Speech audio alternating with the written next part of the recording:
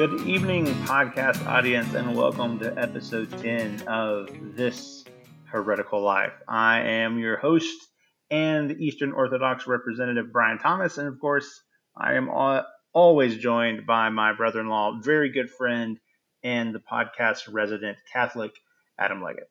Hey, everybody. So, Adam, we have finally arrived at the Throwdown episode. Yeah. Which may be a bit misleading because I doubt we'll end up actually throwing anything down. Yeah, I'm afraid this is going to be like super anticlimactic.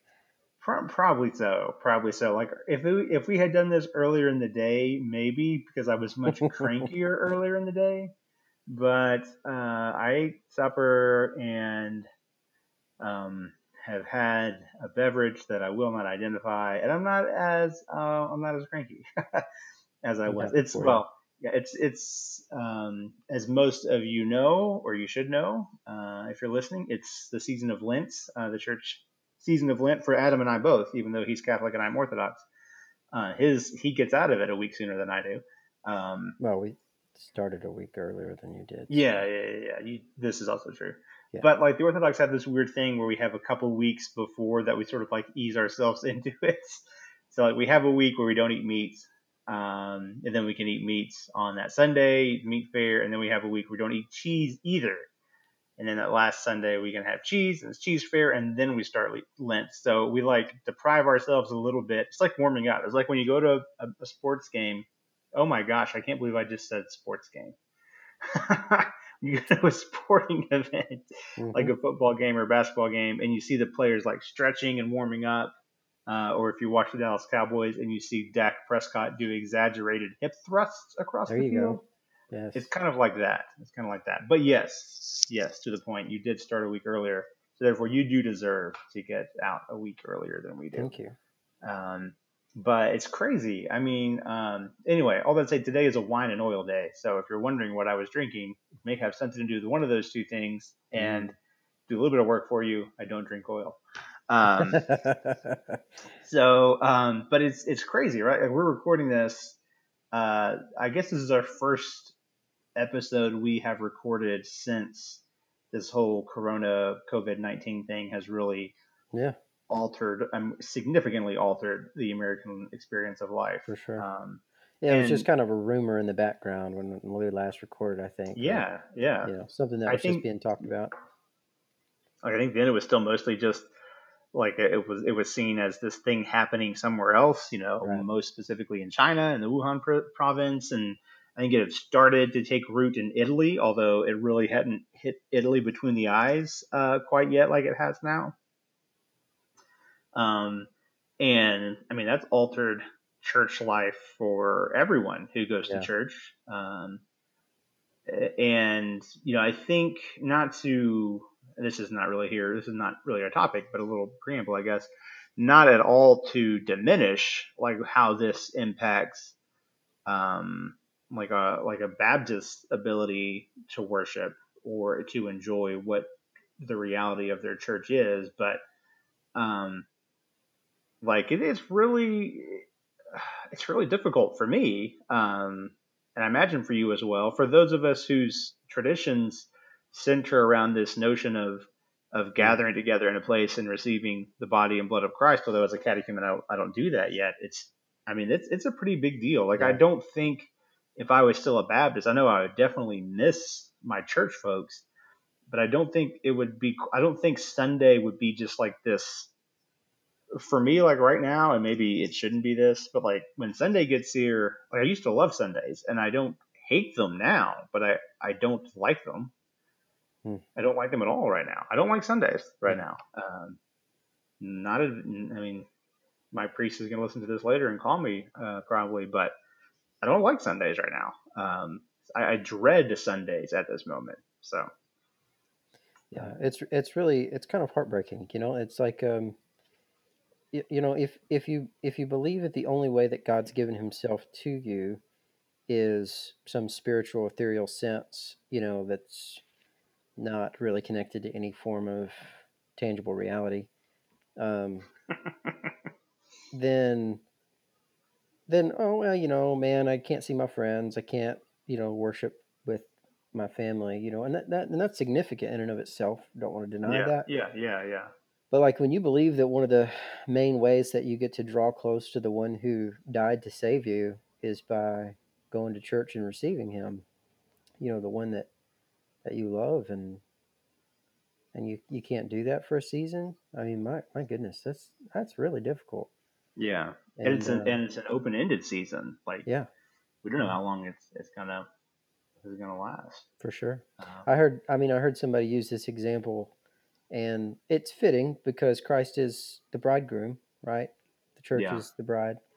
But I mean, think about all the people in military service who have to go months without seeing the one that they love or being with their kids, or a husband and wife not being able to Mm, be together. I mean, just as I don't I guess I can still say newlywed. Just been married over a year now. I mean, that's just brutal. I hate being away from Jessica. Like, and because I can't be with her unless I'm with her. Now, yeah, granted, there is a spiritual component to even the Catholic and the Orthodox spiritual life, right? Where yeah. there is still Absolutely. a sense of communion. We don't want to downplay that, but there's a very No, real not at all. sense where we can't draw near to Christ in the same way, um, that we can when we get Yeah. to go partake or just sit in His presence. Gratefully, our church. I know Orthodox, from what I understand, in churches they don't do this. I think in some of their monasteries they allow it. Um, I could be wrong about that. I believe I read this somewhere. But for us, we have some of the hosts, right, tabernacled in the sanctuary, and our sanctuary is still open for prayer, so people can still come in so long as they sit so far apart, Okay. and they can still go and pray in the presence of the host. But still, it's not. It's just not the same. Yeah. Yeah. I don't know of any churches that, or if any Orthodox churches that do that. I'm not sure if any monasteries do. They may. If you've read that they do, I don't want to. I have not read it all to Yeah, that extent. like I So said, I'm almost positive parishes don't, like local yeah, congregations do not do that. Um, I'm not sure why, but I am pretty sure I read that some Orthodox monasteries, and it may only be within certain uh, you know Orthodox churches like Russian or that could be. Antiochian. It may be That could be. something like that too. I Because don't I know some Orthodox who like speak very strongly against that practice. sure. Um, but that could easily be one of those things that the opinions vary widely. Uh, very depending on which specific church, whether it's Russian or Greek or Antiochian, Sure. you're in. But yeah, I mean, we were Kelly and the kids and I. We were scheduled to be all of us chrismated, and then the all the boys who haven't been baptized yet were going to be baptized. This was all going to happen a week or 2 weeks from this past Saturday, and now that's been delayed until probably June, Mm, uh, because that's when, and we don't know a date like for sure when it's going to be, but our priest said, by the looking at the projections he's seeing, June looks possible, but even that's up in the air. sure. They're saying by the end of April, if we're lucky, maybe we'll be through the worst of it. Hmm. So, but who knows? Right. Who knows? Um, so one thing I read today that again just sort of reminded how strange and odd this is. The Church of the Holy Sepulchre in Jerusalem closed its doors, and it's the first time it's been closed like that since, I think, if I remember correctly, since the Black Plague. Yeah.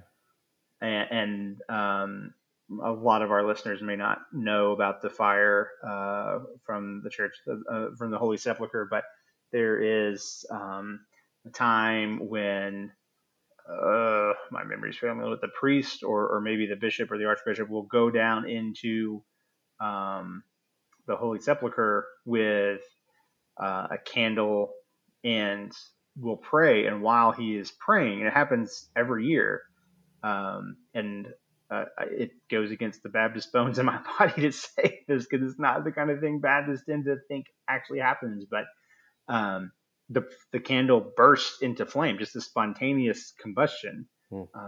of the holy fire, and then that it's this huge celebration and ceremony that happens there, and the flame is then passed on to other candles, and it's passed around to churches all throughout the world. And a couple years ago, I guess it was, when after I'd resigned my church and we were visiting Father Jason Foster and the church, Holy Nativity. I think they're a mission, but Missioner Church, Holy Nativity in Shreveport, Louisiana. We went to a Greek Orthodox church that had the flame there, had a candle that had been lit by that flame, and I was more Baptist then than I am now, and it was weird, but it was also very like awe inspiring. Yeah. And so reading today that that's not going to happen. He will probably go down in there, but there won't be the crowd, there won't be the celebration. It won't be possible for the flame to be passed, for it to be transmitted, and for it to travel to all these different churches across the face of the earth that it has done previously. And this is crazy Yeah. to me. That's such a special thing within Orthodoxy, and to have that, there's this whole year that's going to go by, and that's not going to be in our churches. And a couple of years ago was the first time it had ever come to America. Mm. Um, so it's just, it, again, just kind of like struck home how serious and widespread uh, and in our lifetime, in several lifetimes, I guess, how unprecedented that is for the experiences all of us on this earth have shared previously. Yeah, for sure.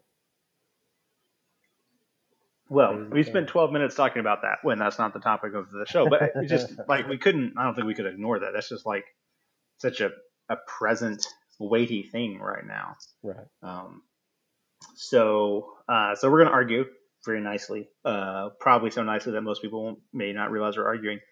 Um, and at some point, we're trying to do a more lighthearted, fun thing at some point in the recording. So we chose a movie to kind of to watch and kind of offer a brief review at some point in the podcast. And we decided to go with something that's available on one of the more popular streaming services. So it'll always be something on Netflix or Hulu or Amazon Prime.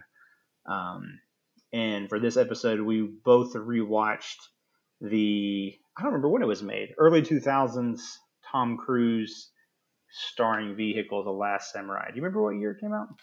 I do not know. No, let me see.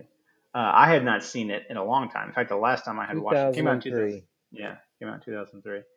The last time I watched it, we had bought an edited copy from Clean Flicks, I believe was the name of it.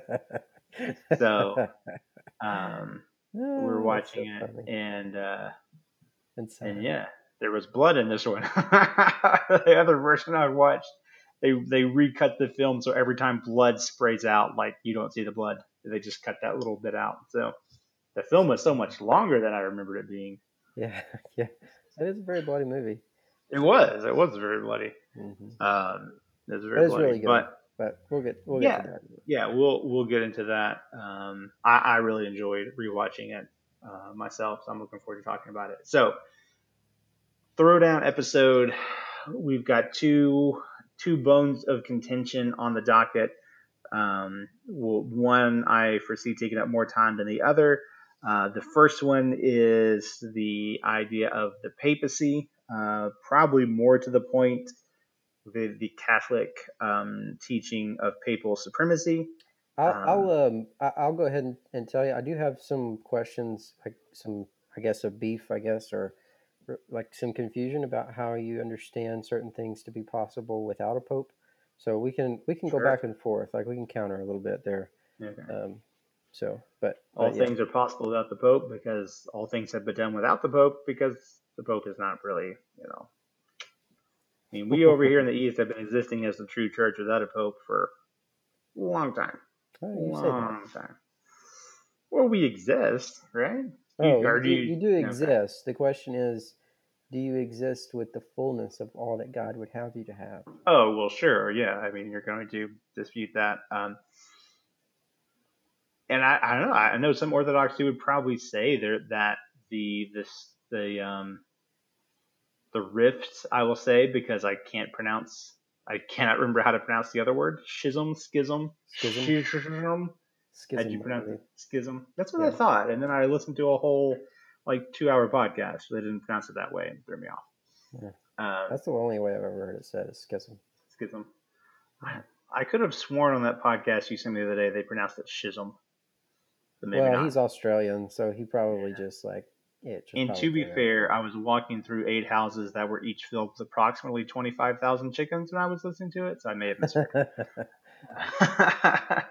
um, but even, I know Orthodox that would say that the schism, even though we don't consider ourselves to be really lacking in the fullness because we don't have communion with the Pope, that both there's something, I don't know if missing is maybe too Sure, strong a word. There's definitely something amiss. Like it sure. harms. There is something that we should have or that we could have, maybe That we just don't. even fellowship wise that we don't. Yeah. Yeah, So Pope. I think it's Pope John Paul even referred to the Eastern churches as the left lung, right? I Like, believe it was him. Yeah. um, so yeah. I mean, we would argue that too. So yeah, we can talk about the particulars. Particu- Yes. Do you want to particularities.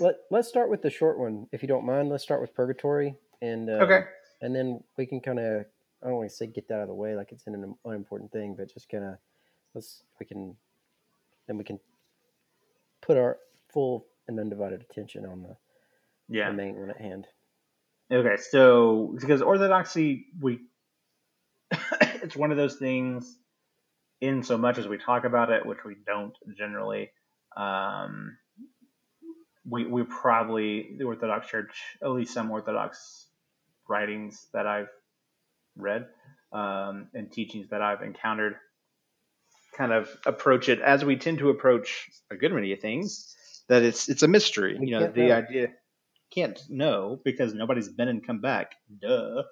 Well, that'd Um, be like saying you can't know the Trinity because you've never yeah, no. encountered the fullness of the Godhead and come back, or seen the Yeah, beatific yeah. vision and returned. I would definitely say though we have more revelation directly from God concerning the Godhead than we do about That was what just an purgatory example. is. Yeah, You could use no, any dogmatic belief that sure, we both share and say the same thing about it. yes, yeah, you can. I was being sarcastic.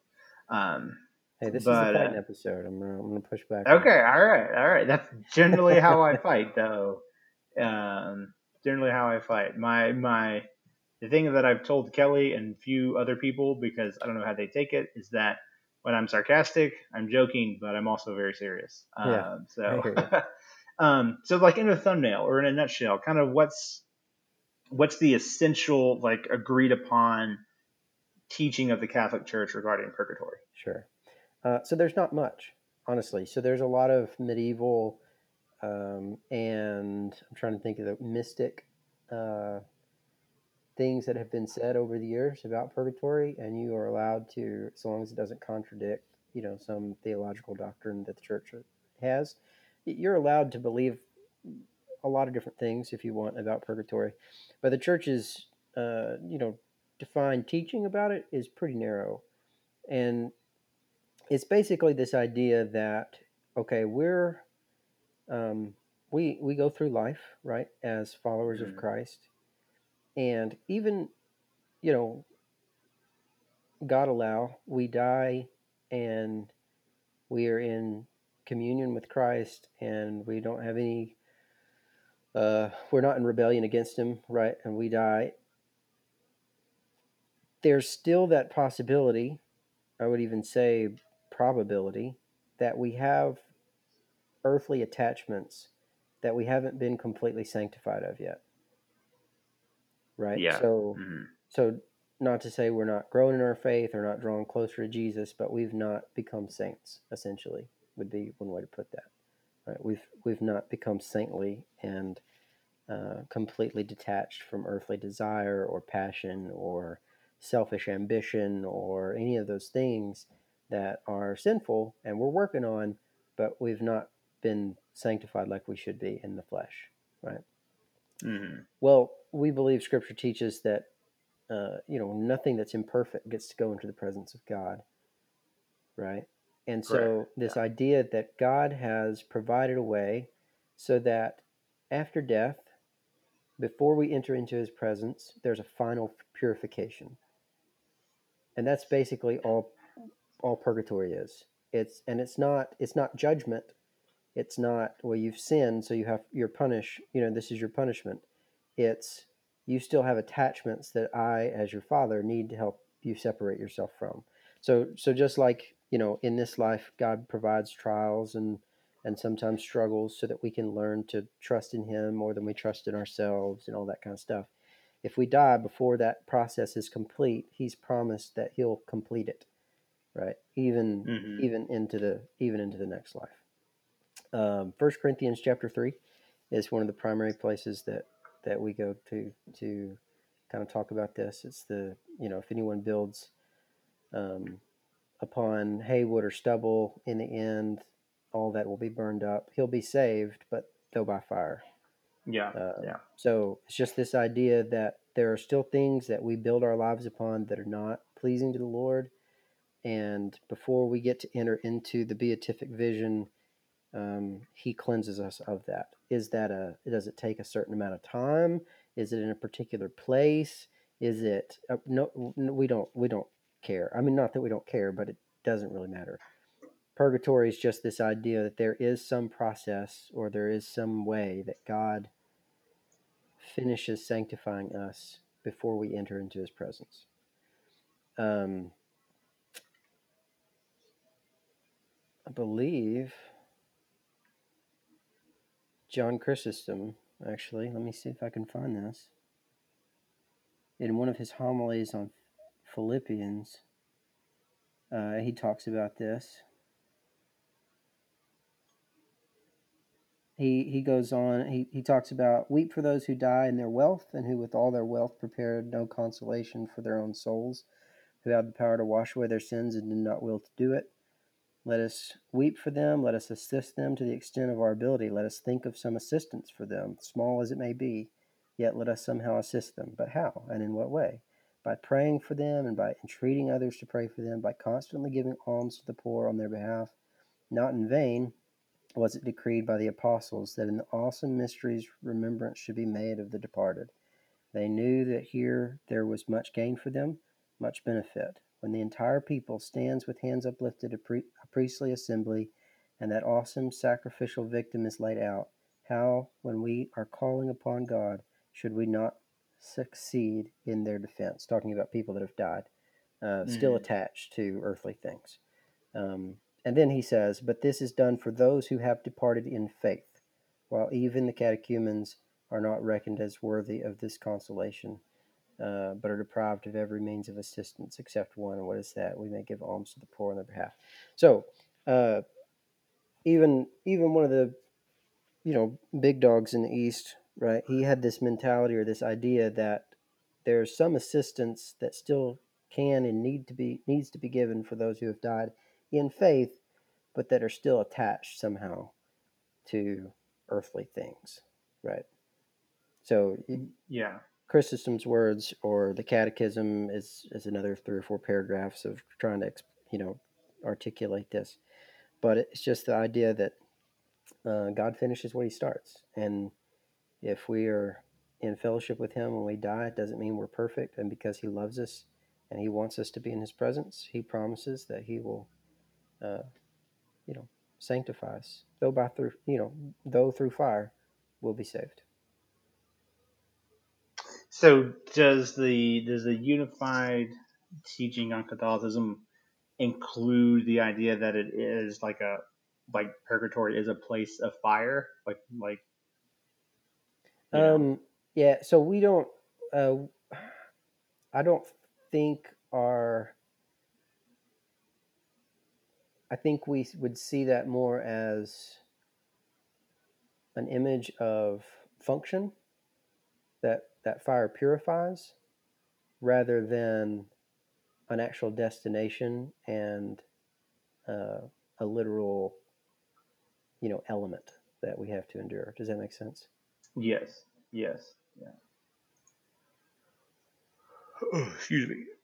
Kind of Well, along the lines of our God is a consuming fire kind of mentality. It's not that God's not a blazing, gaseous ball of flame, but that you know He's holy and He's pure. It's that kind of idea. okay, yeah, yeah. The Orthodox. It's one of those things the Orthodox haven't really gotten around to putting like creating that I know of or that I've encountered like a unified teaching on that. There's references to what do they call it? Let's see here. A condition of waiting. Mm-hmm. Um, the waiting condition does not imply, but kind of stop short of purification. Although even let's see, and that prayers for the dead then are a comfort in the place of waiting. Let's see, I had something else here. Let me see. Um, but there was I'm gonna find it. Here it is. There's a document I found on the Orthodox response to the Latin doctrine of purgatory that didn't dismiss though the idea of some sort of purification. I think one of the things that's pushed back against is this idea of, of fire, because that passage you talked about from 1 Corinthians 3, um, if any man's work which he has built on it remains, he'll receive a reward. If any man's work is burned up, he will suffer loss, but he himself will be saved, yet so as through fire. Um, just like backing up a step, like as a growing up Baptist, like that passage was always presented, and the Orthodox seem to view it as such, as well as Y'all do have a like, lot in common. well, good-hearted. We dislike. Never mind. Um, there are, and I kind of like when I'm talking about Orthodoxy to Baptist friends, I'm like, look, we're kind of like you. We're just, I try to think of a better word than better, but like we're like you, just better. It's weirder. It's like, yeah, weirder, but that's not a selling point. We're kind of like you, only weirder.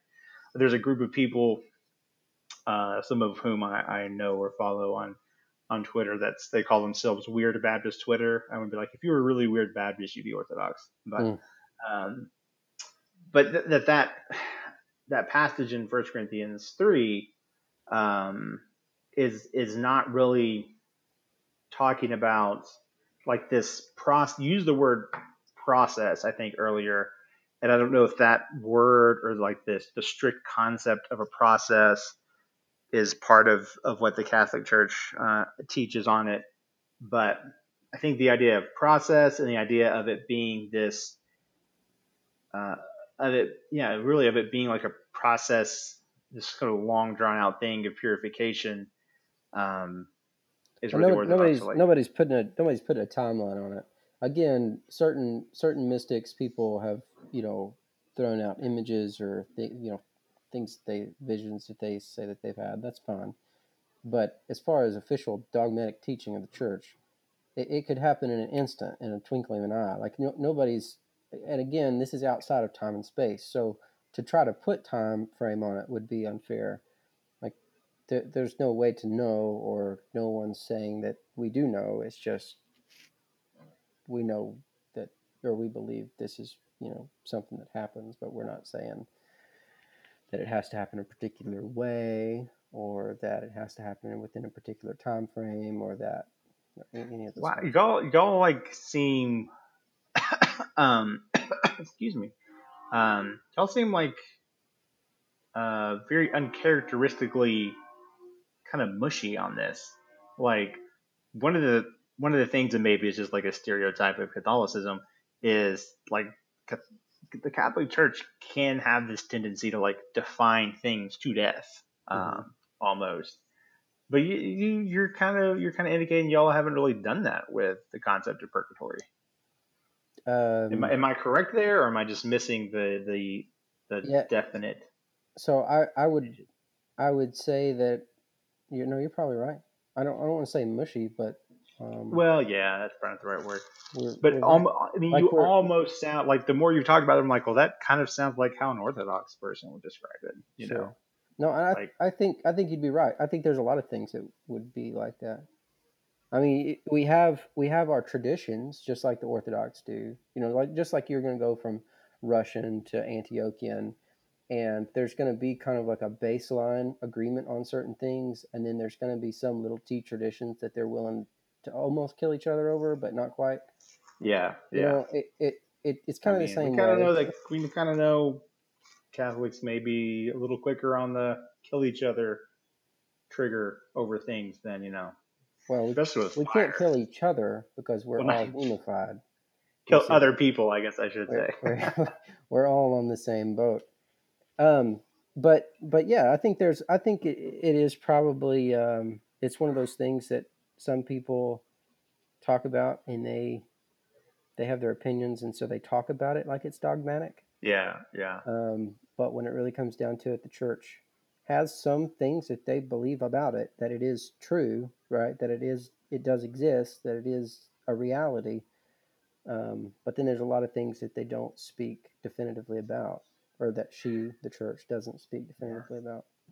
This is neither here nor there, but talking about Catholics killing people with fire, it's funny how, and this is, I confess this, like at the beginning of this little rant, Protestant friends the few Protestant friends that I still have who may be listening, this is not the right attitude for me to have, yet it's what I find myself leaning towards, and I'm trying to not. But it's kind of funny to me that this is what's happened. But like growing up, like when we would read stories of martyrs or recount stories of martyrs, we always included those Protestants that were killed, like in the Inquisition, Hmm. um, or that were died at the hands of either the Catholic Church or people acting on behalf, or Sure. at least claiming to act on behalf of the Catholic Church, whether they were or not.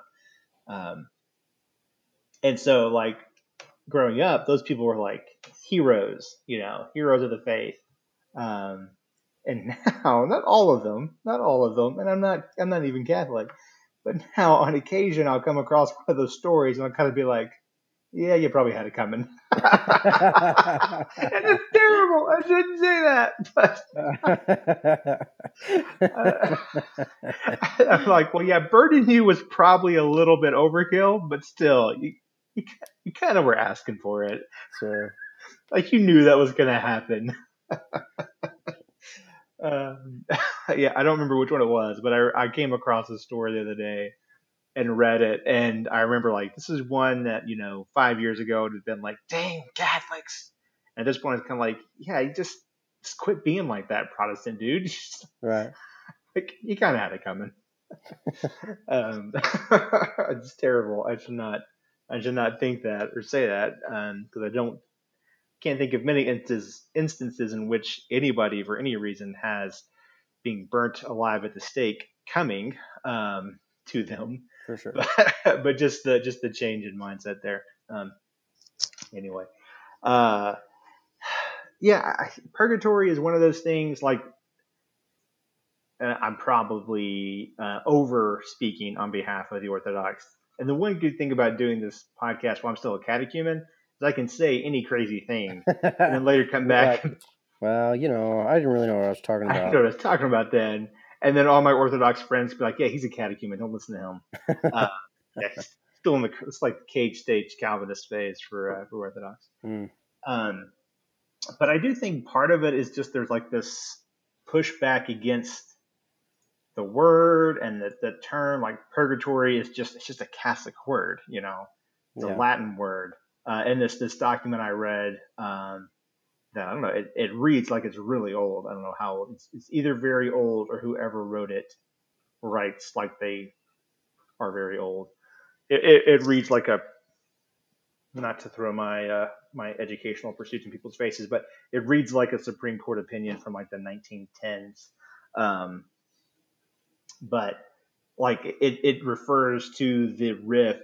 Mostly it used, instead of Catholic and Orthodox, it says between the Latins and the Greeks. Mm, um, So one of the main points was, you're like, hey, we don't really like you keep talking about how this is a place of fire, and whatever it is, like we don't think it's like whatever you want to call purgatory. Like why are we calling Orthodox are very much like, why are we naming things? Why are we giving them names? Like when a kid brings a rabbit home and wants to give it a name, and the dad's like, don't name it, we're gonna eat it tomorrow. Um, like we have cousins that raise cattle, and the daughters are always trying to name the cattle the calves, and the brothers are all like, don't name it, we're going to eat it later. The Orthodox like, don't name it, if it doesn't come through a council, we're not going to name it. um, so I think there's the pushback against just like the Orthodox Yeah, but tradition is kind of like, that's we don't coming even know that's enough coming about from it to give it a name. a group of people who can't call a council. Hmm? Like that, I guess this might be a good place to somewhat transition between the first point and the second point, or the first contention, the second contention. And that's, I guess, just a curiosity question, something that really never made, like, because I didn't really want to be Catholic, right, when I first started on this journey. No one does. Yeah, and No one starts this journey where that you and I both started thinking, I want to be Catholic at the yeah, end of this, yeah, because nobody comes from a Baptist background wanting to be Catholic at the end of anything. right. No, it's very true. Um, so I guess the question is, okay, well, I guess a twofold question. One, Brian, do you see the Orthodox Church as a whole, like, or do you see, is saying the Orthodox Church, is that a misnomer? Like, because you've got the Russian Orthodox, and you've got the Antiochian Orthodox, and you've got the um, the Greek Orthodox. Are they all, like, in your mind, are they all in the same boat? Like, or are they all like separate things? And so the Church of Russia gets to determine what's dogmatic and true for the church. Does that make sense? Or are we all one church, like the creed says, right? A universal church, and therefore truth is the same across the board, and it has to be the truth. Truth has to be the same whether you're in Rome or whether or not you're in Antioch. Um,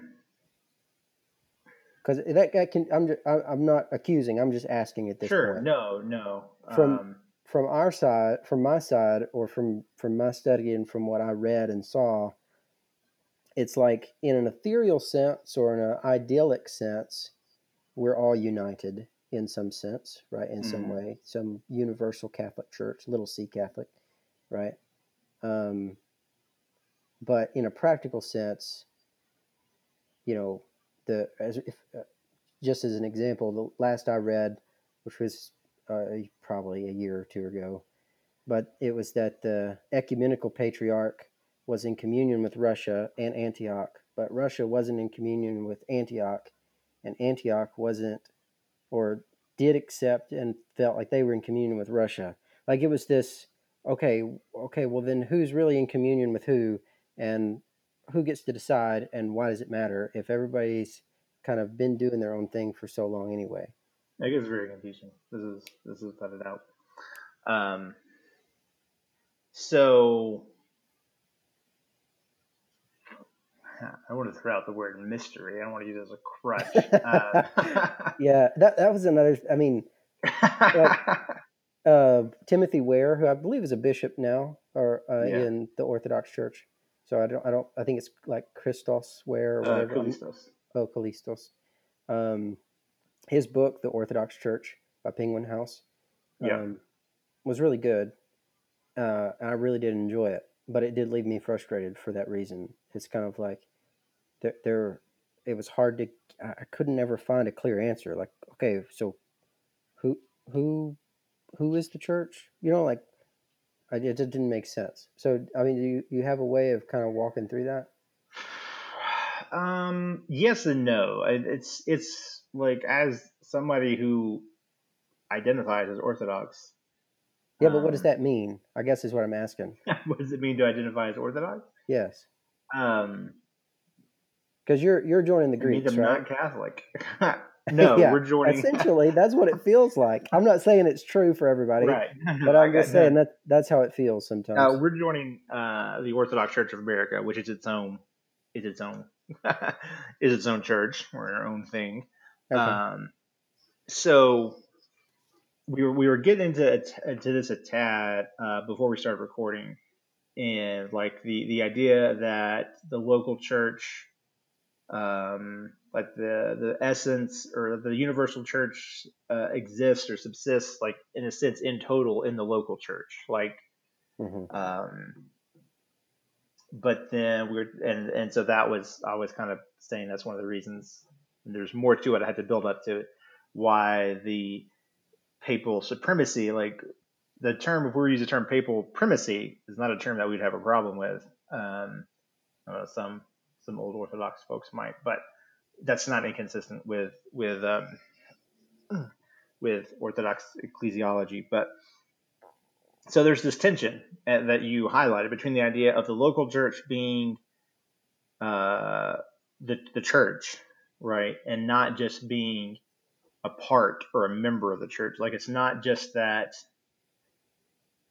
the Orthodox Church of America is not just one part of the universal church. It's not just like the arm or the Hmm. lung or Sure. because we're red-blooded patriots, the heart. Um, and I think that's probably more than anything. Excuse me. Is the idea is the that's the paradigm the Orthodox Church really pushes back against is the idea of each church being one part or one member. Like the like our mission is like one joint of the pinky that is part of the hand, that is part of the arm, that is the Orthodox Church of America, that is that part of the body of the church. Like no, that's not how it is. We are the church. Like we're not lacking anything. Sure. We have the gifts that God gave, that Christ gave to His church. Um, and maybe Even it's even without your bishop. even without our bishop. Yeah.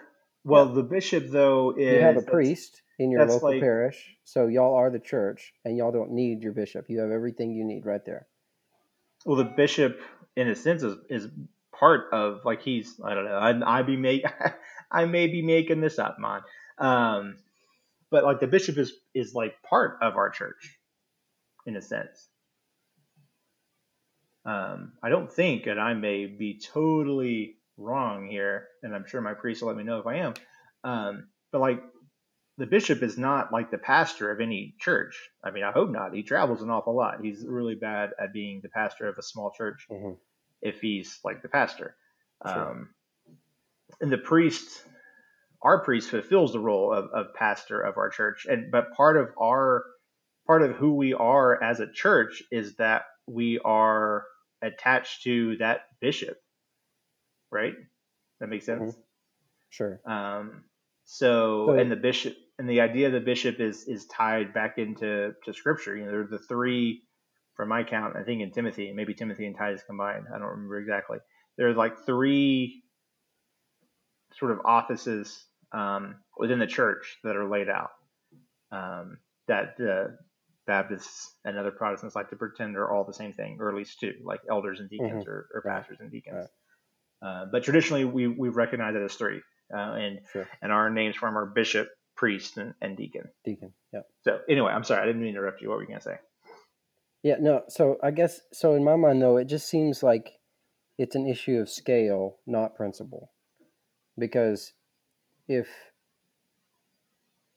maybe that's not the right way to put it either, but like you're saying that the Orthodox Church of North America is the church, right? Yes. It doesn't it's not a lung or a pinky or whatever. Like it constitutes the church. So, but what you're saying is that the local congregation is a pinky or a lung because you do have to have your priest, and your priest does have to answer to the bishop, right? Okay. If there was only one congregation, like in the Orthodox Church of America, Hmm. just one, like 99%, like it's like Stephen King's The Stand. All right, 99% of America dies because of some weird virus from a bunker. Okay. And so it's down to 1%. We all come together in one place. We just have the one Orthodox Church congregation. We would still have both a priest and a bishop, I believe. Okay. So if you were to be on vacation, Yes, right? which I will Could probably never be because the corona. yes, and also broke. But continue. Um, and if you were to be on vacation and you were going to another Orthodox Church of America parish, Mm-hmm. would you be able to go to that priest for the same spiritual counsel as you would your own priest? Or are you underneath the authority of your priest, like jurisdictionally? Like, Jurisdictionally, I mean, is there an authority that your priest has over you that no other priest does? there is like that the office, like the practice of pastor. I don't know how or why, unless like in some really extraordinary circumstances, you would have more than one. Um, I don't know how that works. Like you go to a church that has more than one priest, right? Yeah. Do you? Uh-huh. So how does that work if you have more than one priest at a church? Yeah. So even within our church, we have a priest that is I don't know what his technical title is, but he's essentially an executive pastor. He is the head priest. The other one's an intern. Like Oh, okay. he's a priest in training. He has full vestiture, right? He has full ordination, but the bishop puts him underneath our head priest um, so that he can grow into being a priest, and then after like a year or two, he gets sent out to his own parish. Okay. If Okay. that makes sense. Um, yeah. Yeah. Yeah. That makes sense.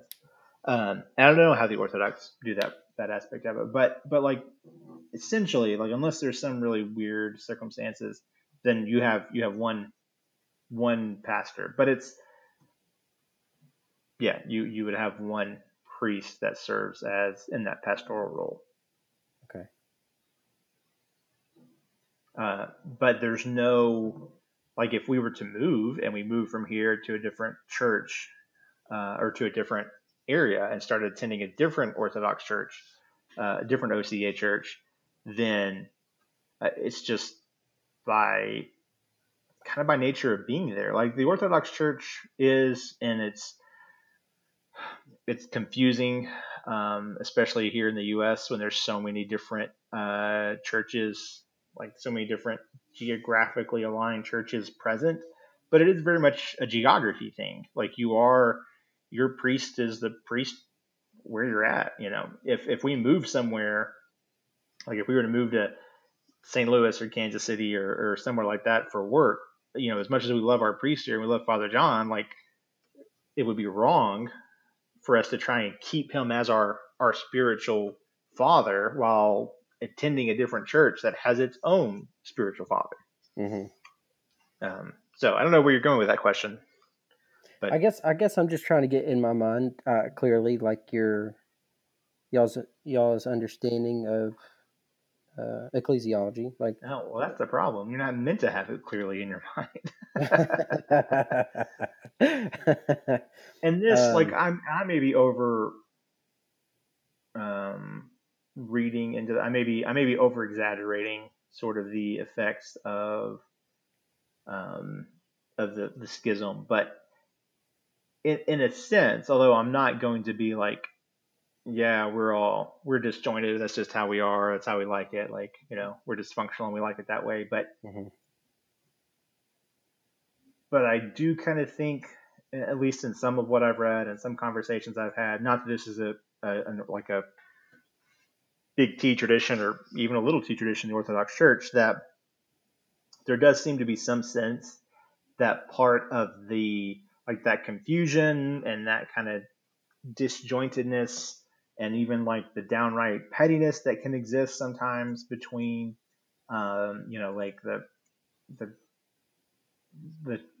patriarch in Russia like not being in communion with the Ukrainian church. That has nothing to do with anything church related that I know of. It's just politics. That's just because Russia and Ukraine like don't like each other as countries, Hmm. which just makes me incredibly sad.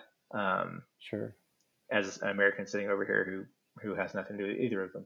Sure. But I hate it. Like it just makes me mad, and it doesn't make me want to not be Orthodox, but it makes me want to go. Why can't we be more like the Catholics Hmm. and get along? Well, you Until you can. realize like Um, Catholics don't get along, but um, okay.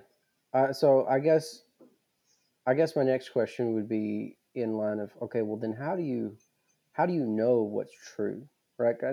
So as Catholics, we have this kind of phrase, faith and morals, right? That the church is there to help us know what's true in the realm of faith and morals, right? mm, Um, so I, I I could be wrong, but I'm going to try to articulate this, and you correct me if I'm not right. The the Orthodox position on like the first seven councils, right, yeah, is that they are true and they're binding on the universal church. Is that right? from what I understand, yes. Okay. Although So I the question, reserve the right to change my mind if you're tricking me or something. yeah, I understand. You can play your uh, uh, My catechumen card. catechumen card. Yes. Um, so, and the things that were present at those first seven councils in order to make it, in order to be able to define truth and to make it binding, is that all the all the bishops or the patriarchs were in communion, right? They made this decision, or that, you know, they weighed it all, they argued it out by the leadership of the Holy Spirit, right? Mm, And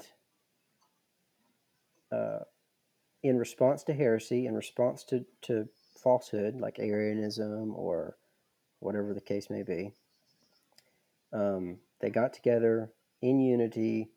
They identified the heresy. They articulated truth, and they were in like they were in agreement, right? And that mm. it and then afterwards it was accepted by the universal church, and therefore we can know that it's true and binding. Am I missing something there, or is that Not, no, I mean that's pretty much how I understand it as well. So, okay? So there's a couple of I guess questions or issues that I have with that, right?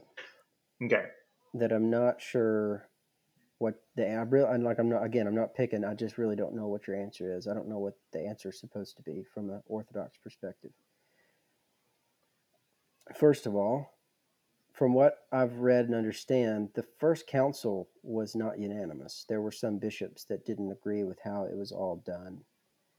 And the second council was in response to the fact that there were still Arians and it had to be further defined to try to continue to squash what these baptized Christians, right, were teaching in their mm, churches. So, does that mean that the first council is not binding?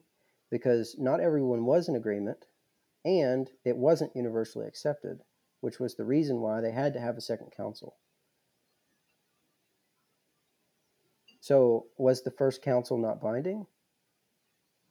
And if we, you know, if you say, well, it was, and everyone was in agreement in response to this heresy and all that kind of stuff, then the question is, okay, after the seven councils, when the schism took place, how can any of the Orthodox churches, if that's what's required in order to be able to identify heresy, articulate truth, and have it be binding on the universal church, all those things have to be present, right? Then, after the seven councils, how can any of the Orthodox churches speak about truth dogmatically? Because none of those things are present. And if they're going to say that the papacy or papal supremacy is a heresy, they can't.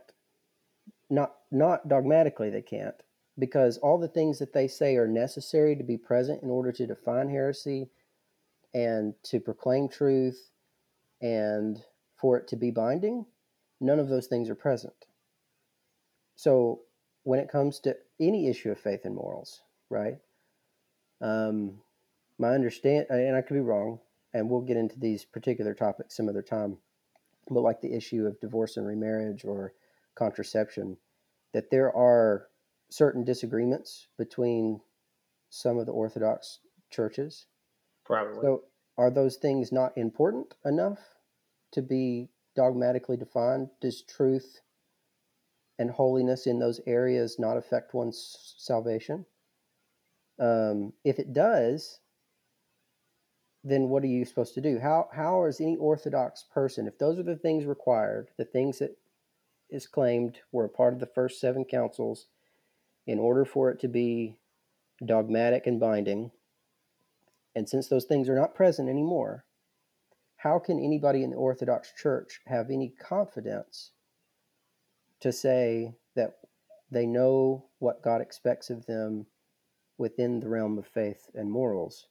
Because the church can't define it. Because the things that the Eastern Church says has to be present, are no longer present. So are all the other issues not that important? And God just said, well, the first seven were good enough. The rest of this stuff is just whatever. Or is there something else that God gave His church so that we could know, even when there wasn't a consensus, even when there were some bishops that didn't agree and didn't like it, we could still say, you know what, we still know what the truth is, and it is binding, even if people don't agree with it.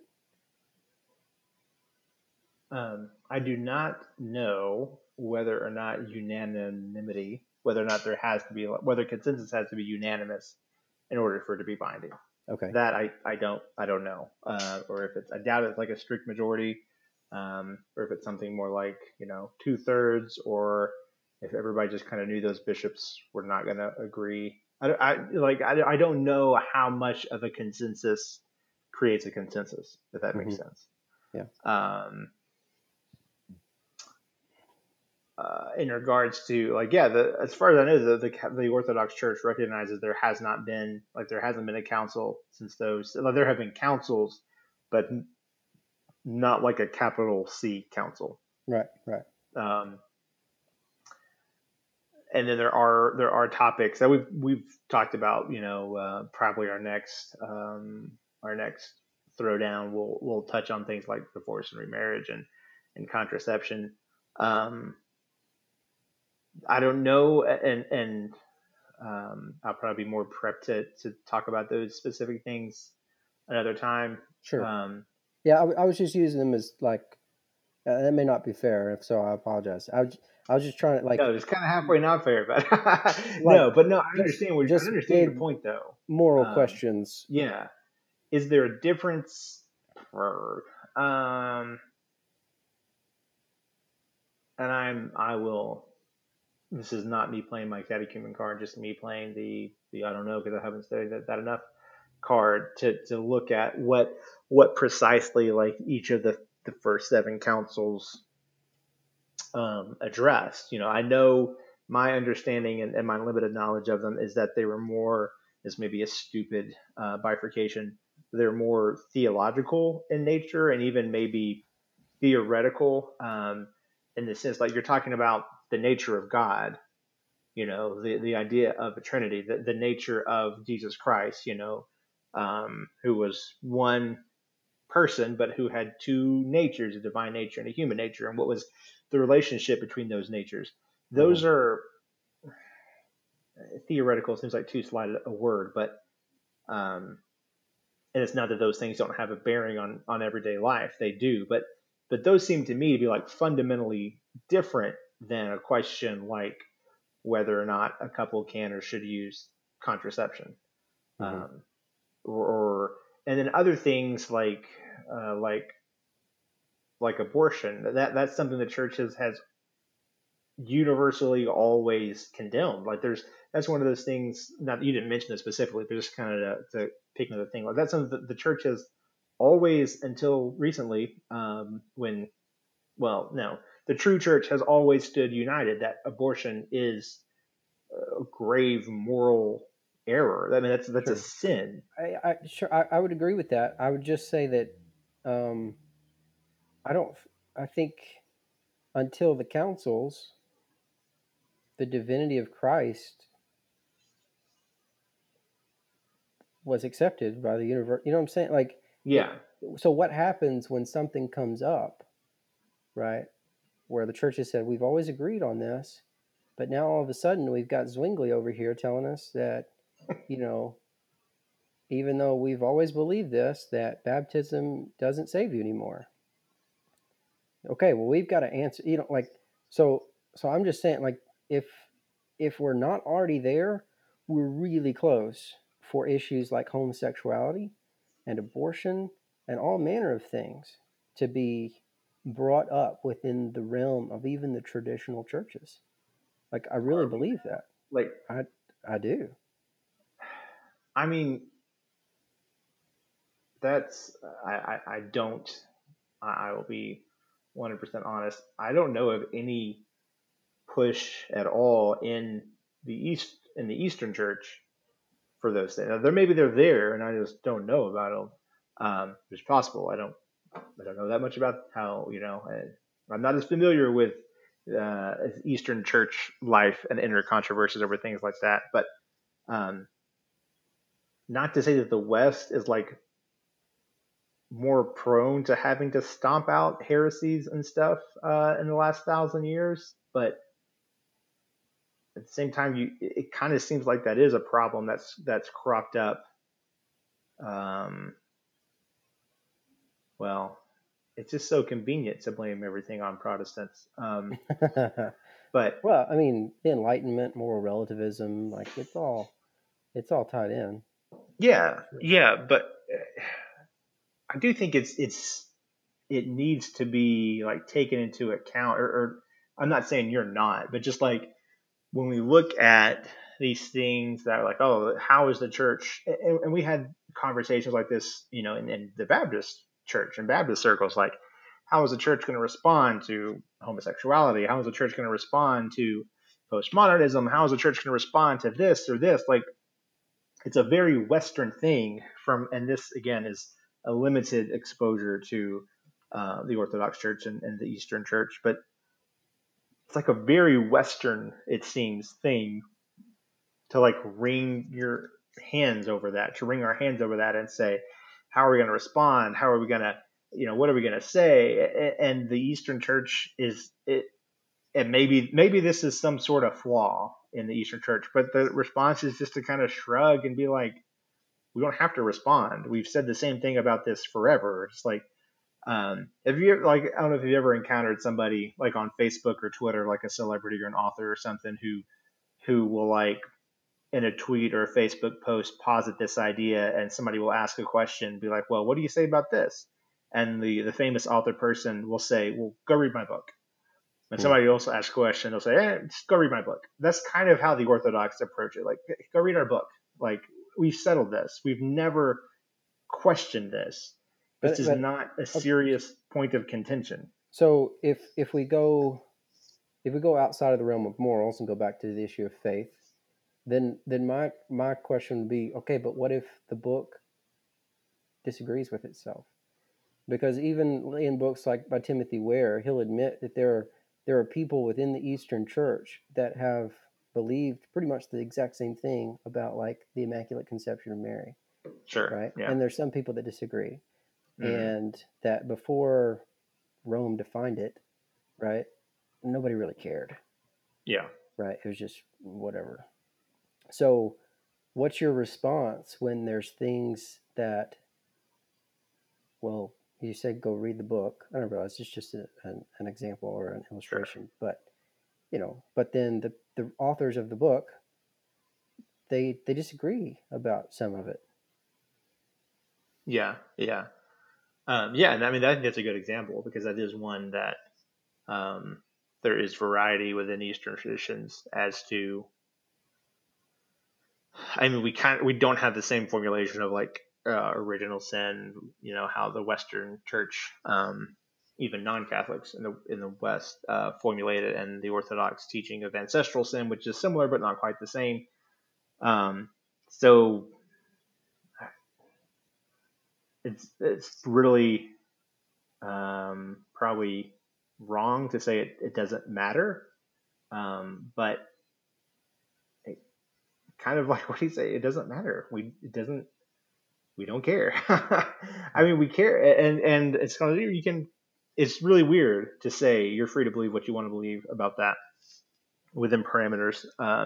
But I guess my question would be like, how is that necessary to faith? Why is it necessary for you to believe one way or the other? Is it necessary for you to believe? Well, you're Catholic, you probably think so, but like, is it necessary? Like, why is it necessary that we have a definitive answer to that question?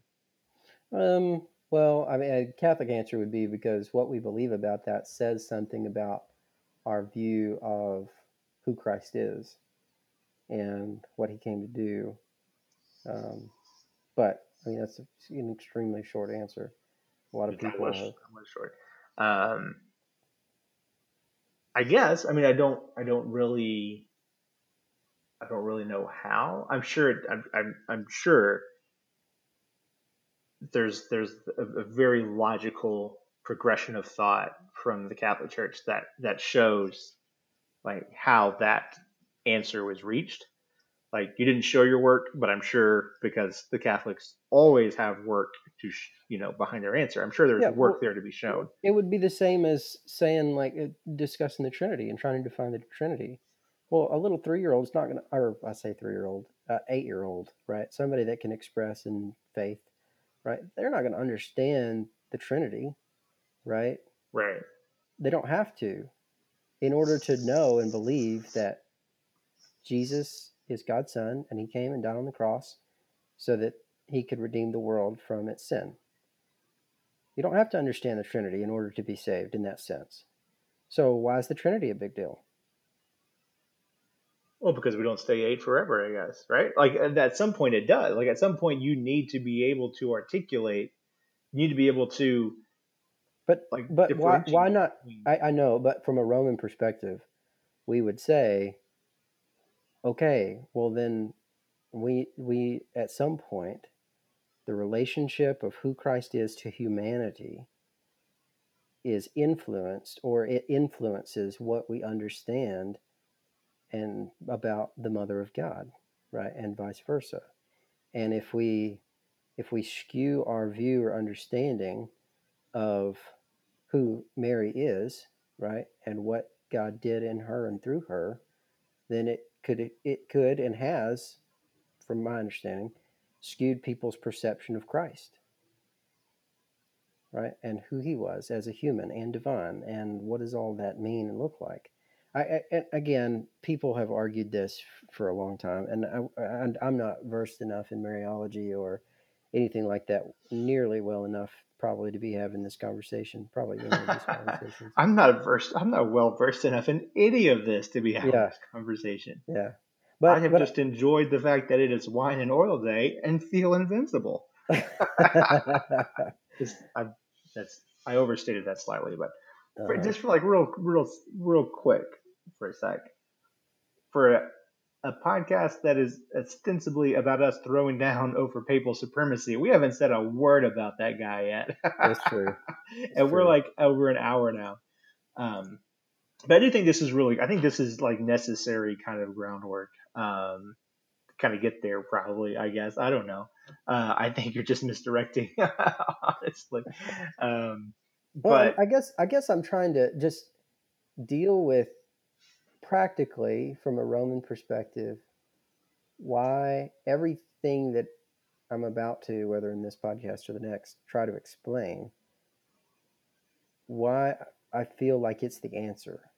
sure, no, I And get that. I get and, that. and I'm not trying to undermine anything. I'm just trying to understand because in all honesty, some of these things never did make sense, which is part of why I'm Roman now, right? Like it Yeah. just okay, well then how can you define and why these things, you know, mere Christianity, you don't have to know a lot of stuff, right? So where do you draw the line and say, well, we don't have to know that, it's not a big deal until it's a big deal, right? Until there's somebody out there making a big deal out of it, and then you need to be able to say, nope, that's not what we believe, and this is why.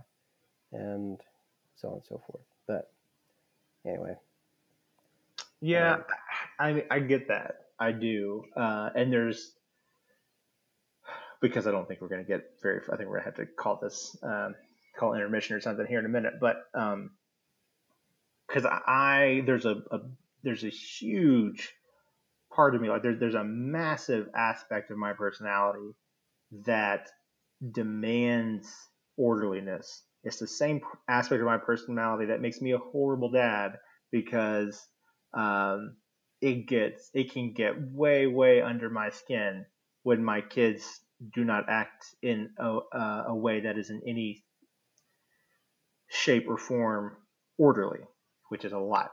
Like I like there's part of me that has to have like order. It has to have logic. There has to be this logical progression of things. That's one of the reasons I love the law is because at least in theory the law has those things. Not always, it doesn't usually, but in theory it does. Like the theory of law is this idea of logic and order and progression.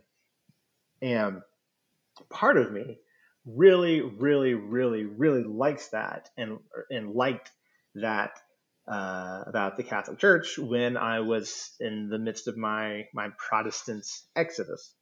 Um, but but part of me also like and maybe this is like the bad part of me, but one thing, and this was something that I had sort of latched onto years ago in my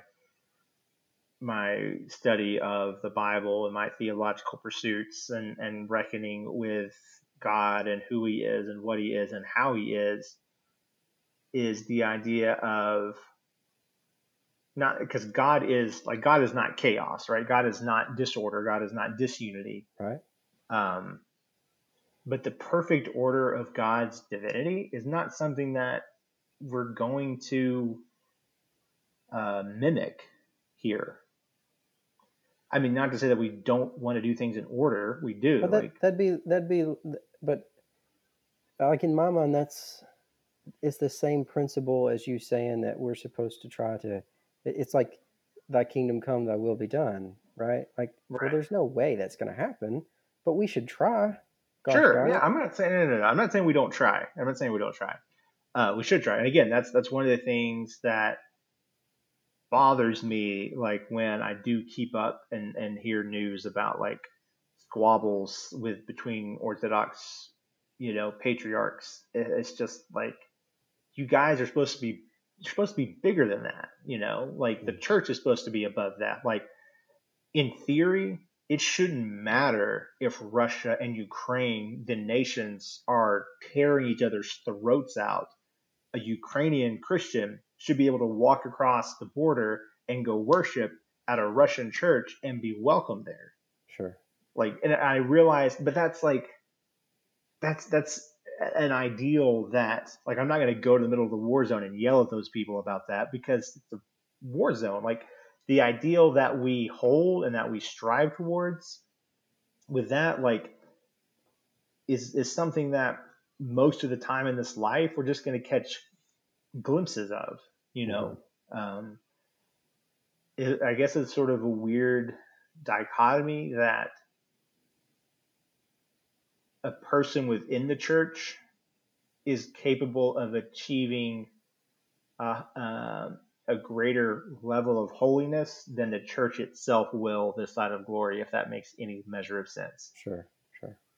Um, anyway, I've gotten sidetracked on what my original point was. Well, Um, I think I think where you were headed was just talking about how that, um, defining truth or trying to define these things and articulate them. You like order, you like structure in law. That's why you do it. But this is like you looking down at your notes trying to figure out what the heck I was talking about a minute ago. but somehow church you ended up. That's why you were attracted to Catholicism. Yeah, But I was. But I think and like I'm really trying to figure out the best way to say this because I don't want it to sound like I'm trying to rip the Catholic Church because I'm not, and there's a lot of beauty there, but it's not as if the Catholic Church is without its own major issues, like Oh, as for far sure. as like power struggles between factions and between different cardinals and different bishops, and so when you talk about and it's a perfectly valid criticism that the Russian patriarch and the Ukrainian patriarch they should get along and everyone should know who's in communion with who and everyone should be in communion with each other. Um, and I recognize that the squabbles in the Catholic Church, as far as I know, haven't reached the level where like one bishop is refusing to give communion to another bishop. Right. Yeah, I don't think it's reached that point. Yeah. Um, although one priest, like I think, did refuse to give communion to who was it? Was it Joe Biden? Yeah. Yeah, good for him. Yeah, for sure. They should do that more often. Um, but I mean, there's a lot of disorder within how Orthodox churches relate to each other, for sure. I don't think, and I understand how and why, in theory at least, like the Catholic hierarchy up to the papacy is an answer to those problems. But at the same time, it's not like that hierarchy has solved even those same problems within itself. Again, that's not Sure. really that's not even, I'm not even using that to say like thus everything you say is invalid. I don't mean Yeah. it that way. I, Like, I no, I get it. I know what you're saying. I mean, and I agree to the extent that it is a mess and the papacy is not doing its job. Um, I think my response would be, but it could. Like the structure is there, and it has. I think Pope Pius X, um, he did something similar where there was some pretty messed up stuff going on in his day, and he had the authority to fix it, and he did. A lot of people hated him for it, but he went. is he the guy that excommunicated Luther? No, this No. was like early 1900s. Okay. All right. Um, but so I guess practically, I look at the issues in the East, and when I was on my journey, and I was just like, I'm not sure how this is resolved. Like Sure. I'm not sure what would have to happen in order for something to change, right? Apart from to not to sound really Protestant, apart from a revival, I mean, like some move of God beyond, you know, any form of comprehension. Um, I don't know how that works itself out. And not to say that Rome will fix it or is going to anytime soon.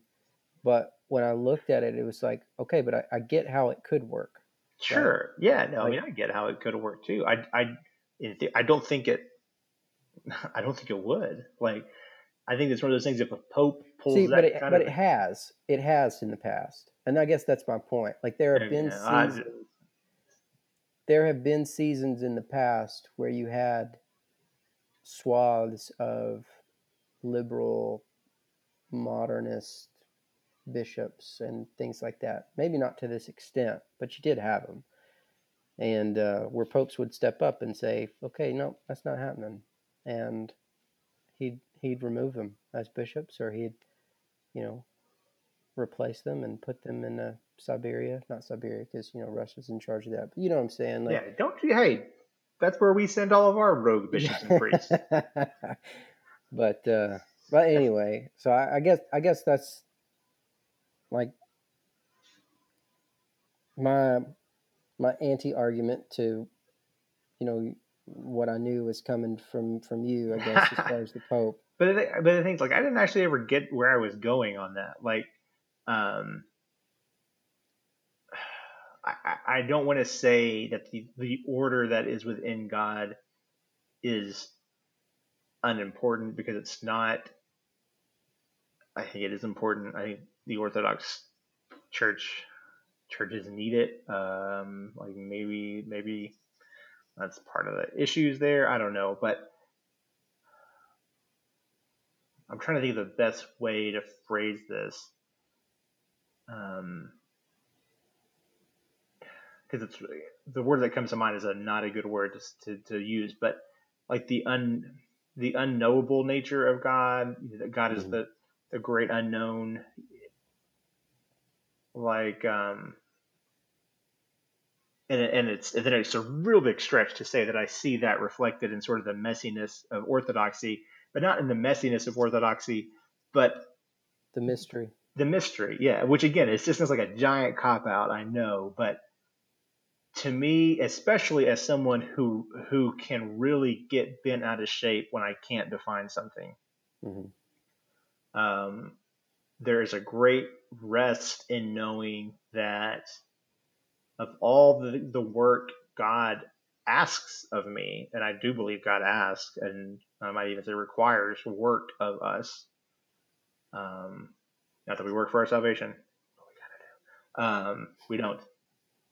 But anyway, active faith and all that. That of all the things God asks of me, God asked me to love Him. God asked me to love my neighbor. God asked me to love the poor. God asked me to love my enemy. God asked me to love a lot of things and Hmm. a lot of people. A lot of things and people I don't particularly find lovable. For sure. And God asked me to know Him, and God asks me to commune with Him. And God, that's part of the work. God, that's part of. I can't be holy apart from knowing and being known by God and drawing near to Him. But at no point does God ask me to define Him. You know, I mean, he But came but to me and defined Himself, right? but again, then what about the Trinity? God didn't define the Trinity in the scriptures. The Sure. word's not there, but yet East and West both would agree that it's essential to understanding who He is and our Yeah. relationship to Him. Maybe this is like really big time splitting hairs, but are we defining God in the Trinity, or are we just describing the means by which, or are we describing the way which He has revealed Himself to us? That He has revealed Himself to us as a triune God. Well, yeah, that in my mind, that's just splitting hairs. You're, Yeah, you I can't you get can't that. truth. The truth of God has to be revealed, right? Like that's Sure. the whole point of Scripture and the Magisterium and the teachings of the Church and Christ incarnate, and like God has to make the first move. Yeah, But so the Trinity was true even before we defined it. for sure. Described it. But it was I'm not going to give you that hair, and what's I'll the tell you why in a difference? minute. But go ahead.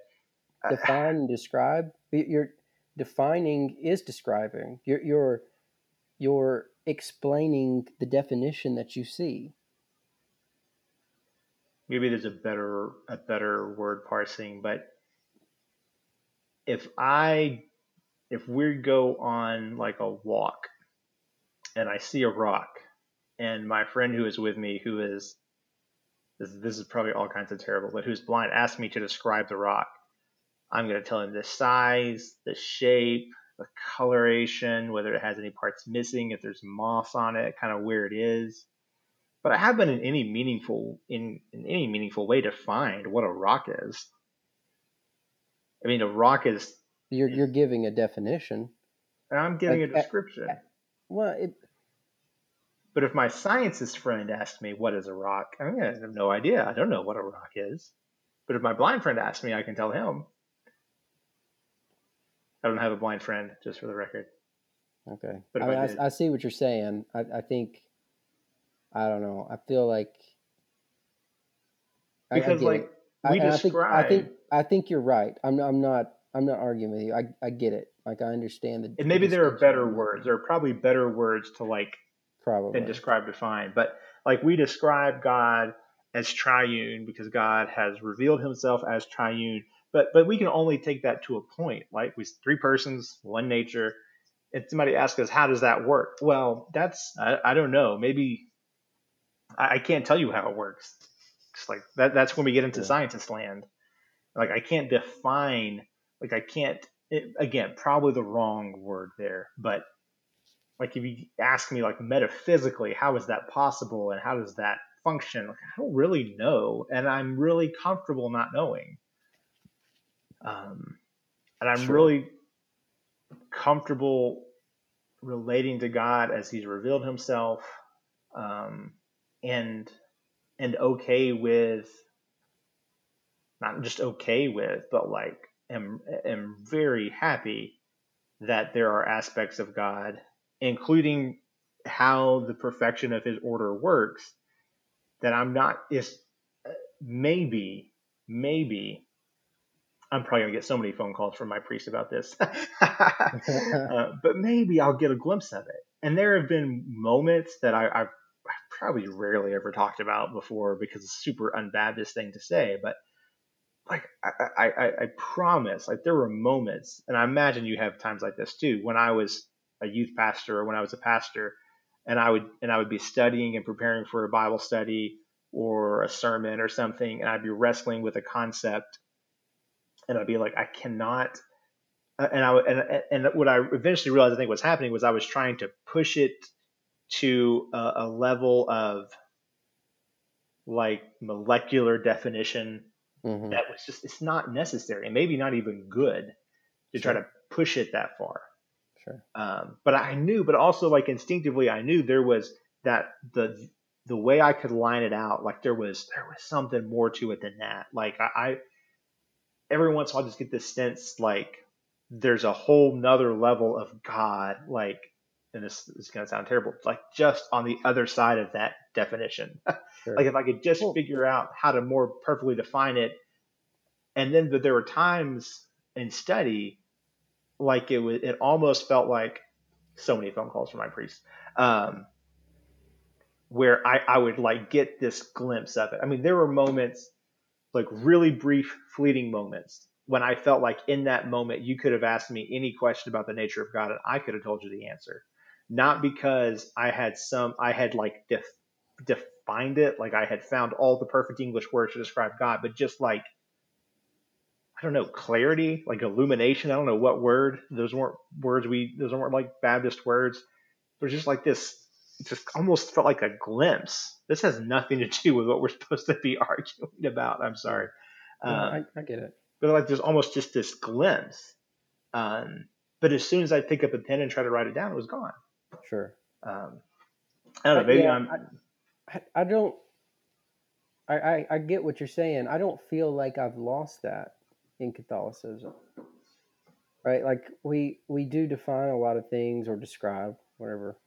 Um, we we do we do describe a lot of things, right? We do make a big deal of morals and holiness and knowing, being able to know what, what kind of life is pleasing to God, and um, all those different types of things. But I've not found that I've lost within it. There's just more, right? It's just like this. It's like a well that doesn't run dry, right? Mm, I don't feel like, as I draw a definition, um, or an illustration of what God's love looks like, that I've quenched my thirst. mm, But in a good way, I still thirst for more, right? Like, and He's deeper than my sure. desire could ever go, right? So there's no end to the depth and the beauty and the mystery of God. It's kind of like the old saying, the more that I know, the more I know how much I don't know. Yeah. Yeah. Like, I guess that's how I see it. And kind of going back to the argumentative aspect of this, it's kind of like, um, so what's like, why does it matter if you're Orthodox or you're Anglican or you're Baptist, or, well, I guess not Baptist, but as long as as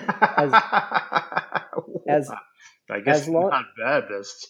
as long as you as long as you believe in the Eucharist and baptism, and that the church is somehow universally present here on the world, who cares? Why do you care so much about liturgy?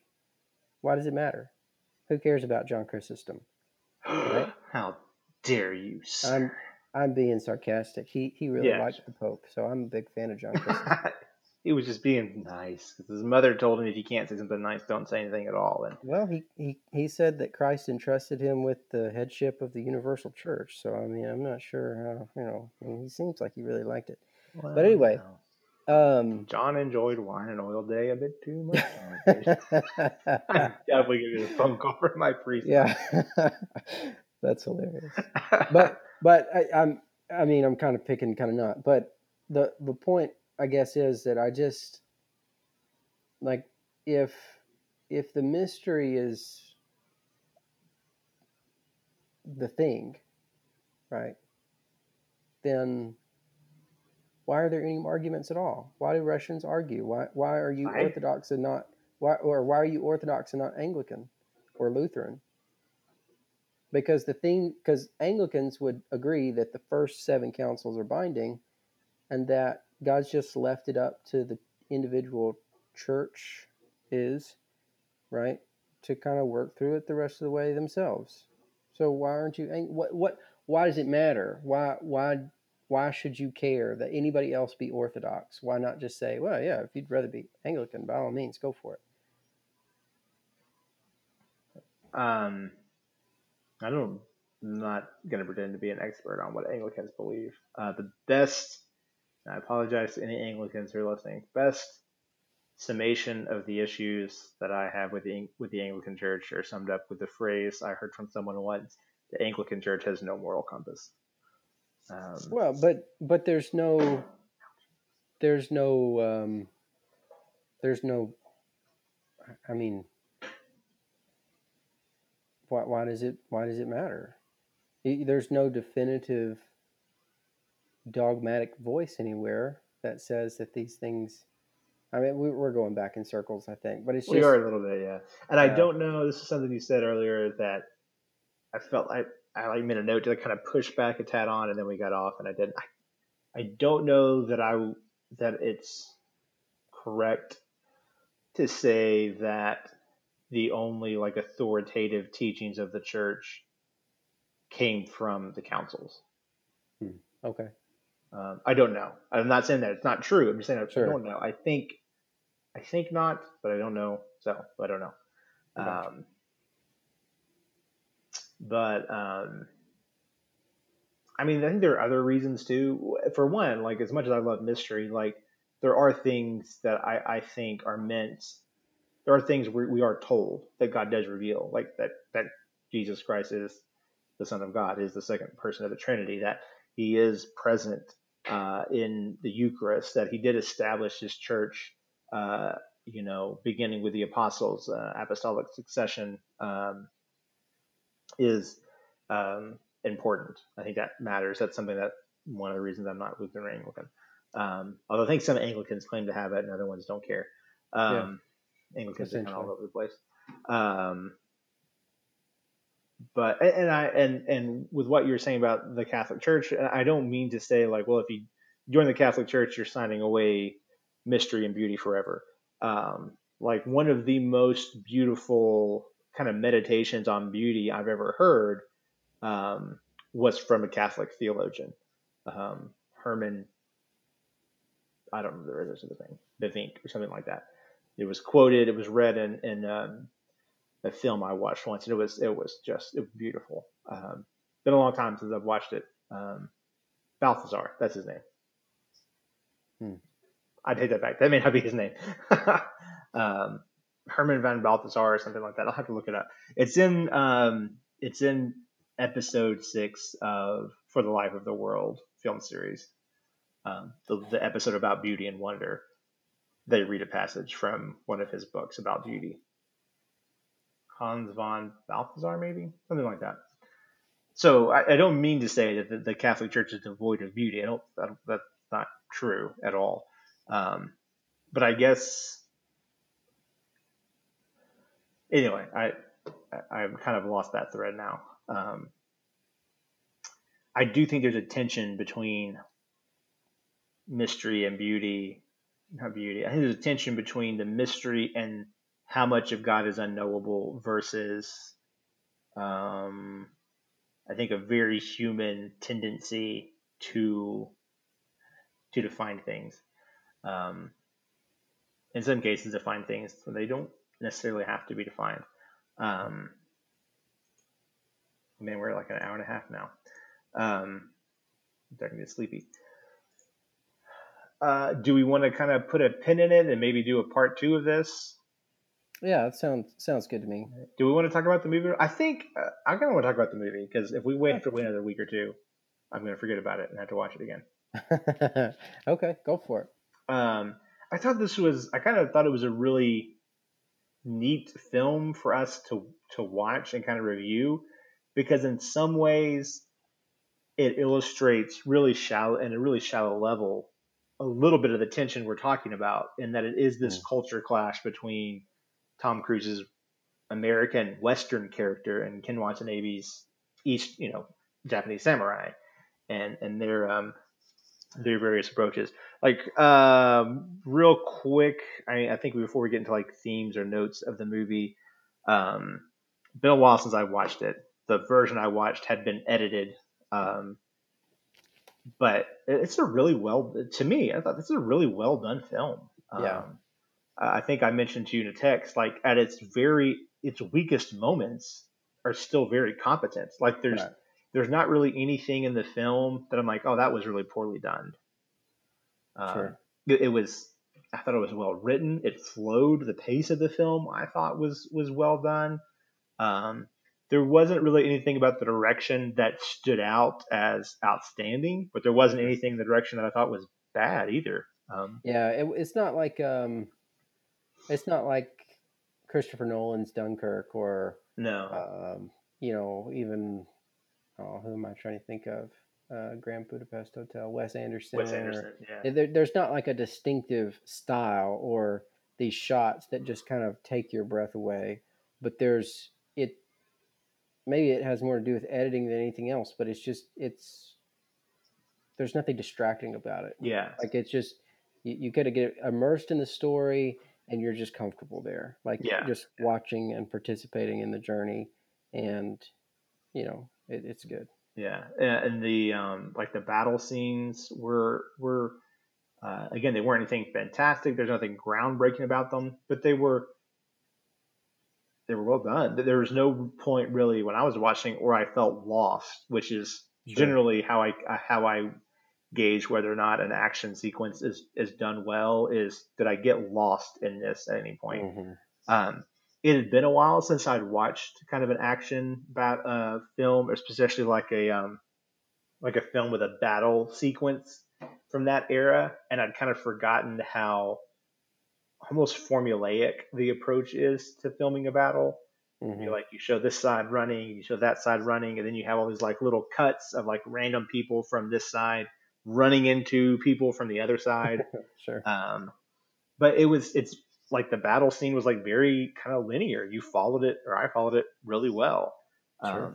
Yeah, so well written. Like direction was it. I think comfortable is a really good word. Like all that, the technical aspects of the film were comfortably done. Like there was nothing that just jarred you. There were no like transcendent moments, sure, but there weren't any like bad moments or like garbage moments where you just felt jolted out of the experience. Right. Right. Um, it had been a while since I'd seen it. I remembered broad strokes about the story. Um, it's one of those kind of and these films that depict kind of the culture clash between the East and the West, always have a little variance. Generally, they'll have some. You can tell kind of the filmmakers tilt, like which one they think is better, the East or the Sure. West, kind of. Sure. I thought this one started out pretty like for most of the film. I think it was pretty even-handed. I think maybe towards the end, it may have probably let the samurai get away a little too easily. As far as like the whole suicide thing, Sure. um, is something that I don't like. I don't like suicide as a Christian. Yeah, Um, for sure. so it always bothers me when there's a film that kind of embraces this idea of suicide as noble. Um, So that always bugs me in a film. Um, there were a couple of moments, one in particular that could have kind of stood out to me.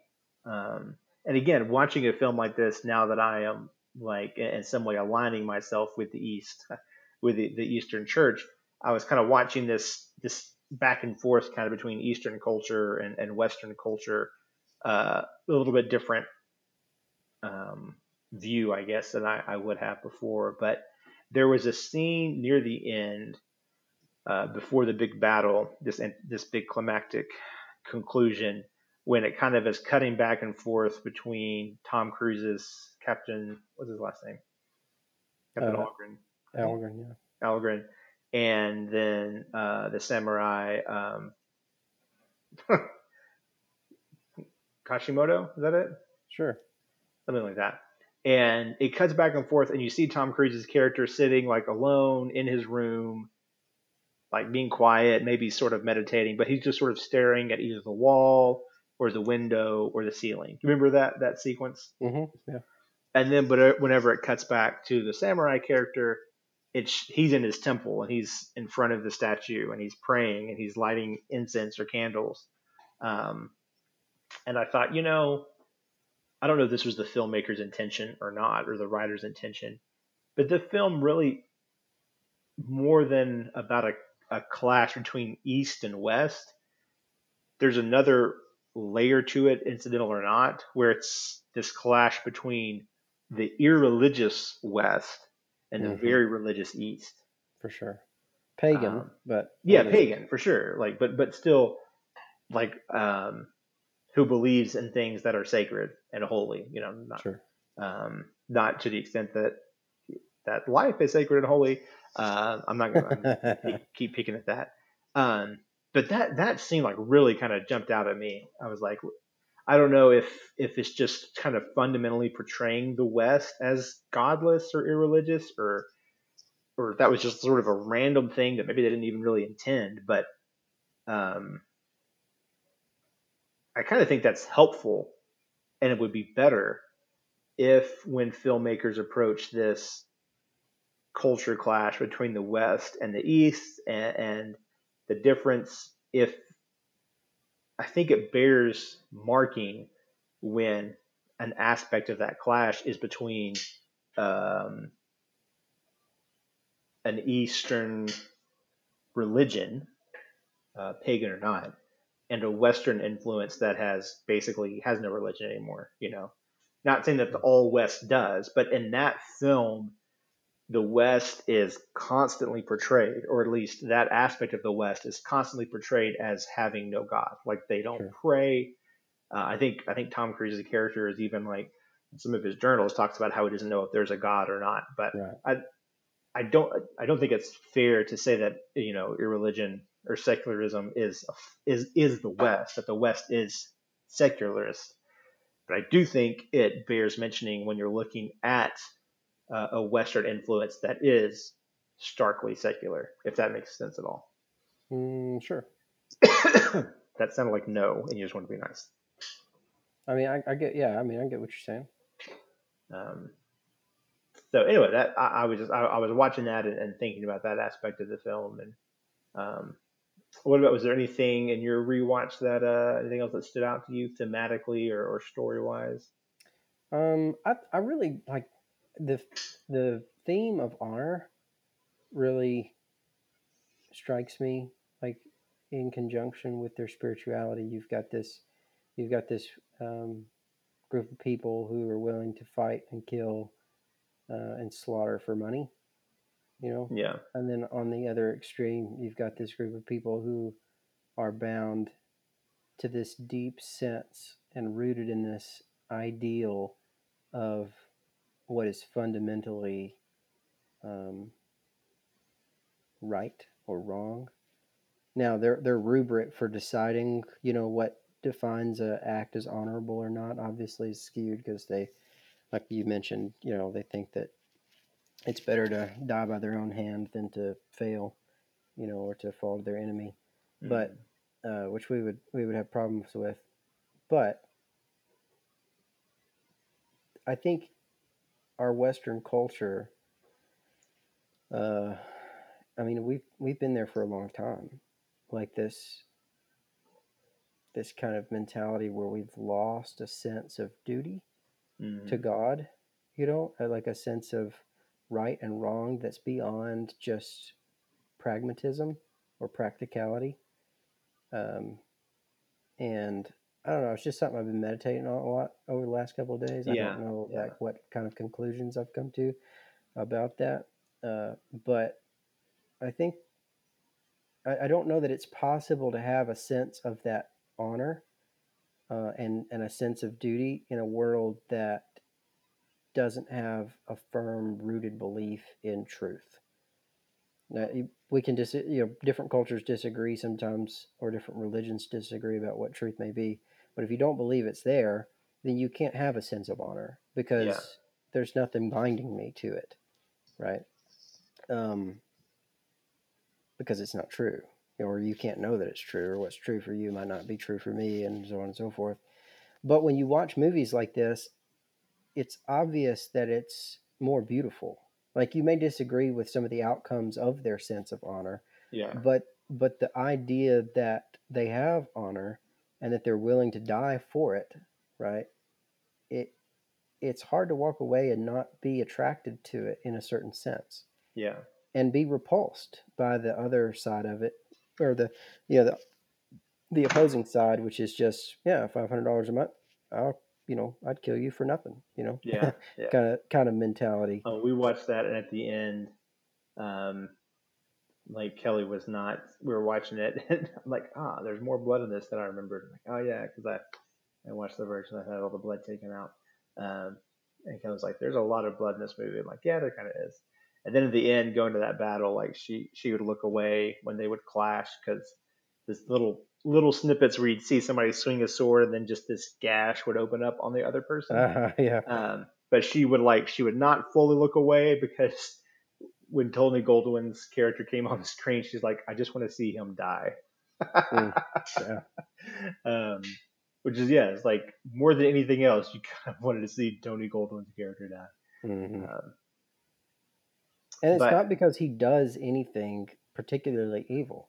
Like no, again, yeah, there's no like horrendous act that he does, and he even in the beginning says, "I was just following orders," right? Like there's nothing about him that we would look at and say that is a just like based on his actions that we see, mm, right? That's a particularly wicked or evil person, other than he's willing to buy into this. Hey, if you pay me enough, I'll do it. sure, Like yeah. there Other there than is there's his, no sense of dignity or honor, right? Like yeah, that's talked about so much on the other side. there is no greater thing that would compel him to disobey what is fundamentally an unjust or immoral order because he's lacking anything absolute that would make such an Hmm. order. It's kind of like if the order exists to him, it must be just and it must be moral. Like the Right, existence of the order means it's the right thing to do. right. Um, yeah, I think that's well put because he's not. I hadn't really thought about that until you mentioned it. He's just sort of the embodiment of this worldview, of this Hmm. idea. It's like this is where you logically end up, or this is a logical end to this sort of approach Mm, is to be Tony Goldwyn in yeah, The Last Samurai. and it's pretty beautiful because where Captain Ogren starts out in the same place, right? Granted, um, far more tortured, right, Yeah, by his past, but still he's still on that side and still willing to lead people into battle for money, essentially. yeah, yeah, But what transforms him is in large part the duty bound sacrifice of the widow of the man that he killed, yeah, right? Like this woman who's willing to serve him and mend him and feed him and take care of him because she's bound by a sense of honor and duty to her family, right? yeah, And it leads her to act in a gracious and kind way, even though she doesn't want to. Mm, right? So it's uh, an imperfect picture, obviously, but I clearly. found like a really beautiful picture of like Christian. I don't want to say Christian duty, right? Like Lewis talks about, right? If you don't feel like you love somebody, act like you do, and it'll happen eventually, right? Mm, mm, Like you have to do what you know Christ is calling you to do because it's Christ calling you to do it, not because you want to or because you yeah, feel like yeah, it or because you think it's fun or you know agree with it. yeah. And that's or at least a key part of what kind of transforms Algren from the one side to the other, which Mm, I think mm. is kind of cool. Yeah, and I think like that early portion of the movie where you see him, drunk and very tortured is where the other character, I don't even remember the name of Tony Goldwyn's character, who he is willing to live in that world and accept it. Tom Cruise's character lives in that world and to a degree accepts it, but to me, his torturedness is an admission that he knows it's not right.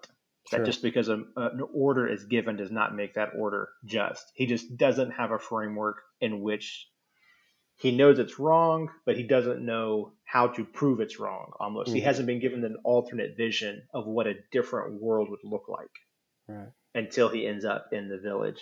Um, yeah, the part with him and the widow and her sons, I remembered it. I remember that was there. And watching the movie, I was like, oh, it's like, man, this. I was like, I don't remember how well they do this part of the story Mm, because you could do that really badly. for sure. And they did it. They did it well though. Like, um, I did at the end of the movie kind of think like I wouldn't mind watching a longer, more contemplative version of that movie where you see the relationship between Algren and that family develop more. Sure.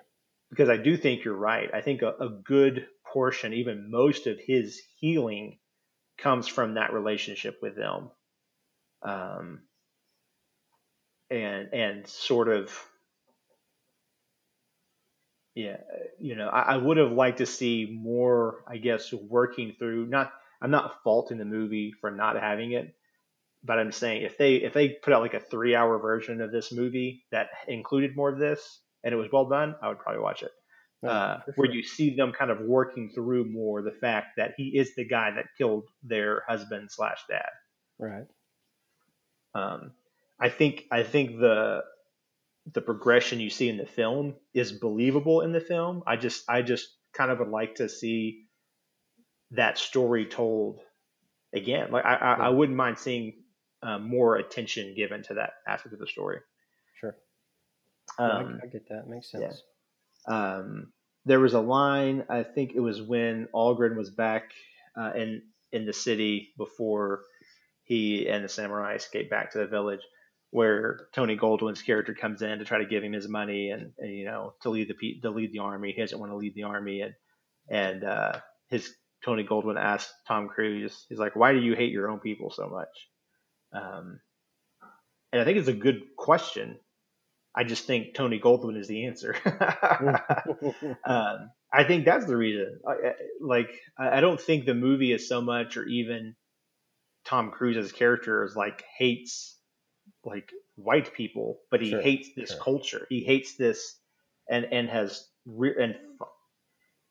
his story is very much one of somebody who's been raised in this culture, has been part of this culture, has given himself to it, like to a degree that he probably never wanted to, has found it completely unsatisfying, shallow, and empty, but doesn't have anything else to look to until he's introduced to this honor culture that you see. Right. Again, that has its problems, but at least has some idea of transcendence that was lacking in the irreligious Western culture from which Tom Cruise's character came. For sure. I, at the end of watching it, I thought another film that I think that I haven't seen. I keep meaning to watch it, haven't yet, but I think would be an interesting film to pair with that, like almost as like a double feature, would be to watch The Last Samurai and then to watch Silence. Hmm. Have you seen Silence? I have. I watched it a few weeks ago with Jessica. I haven't seen it yet.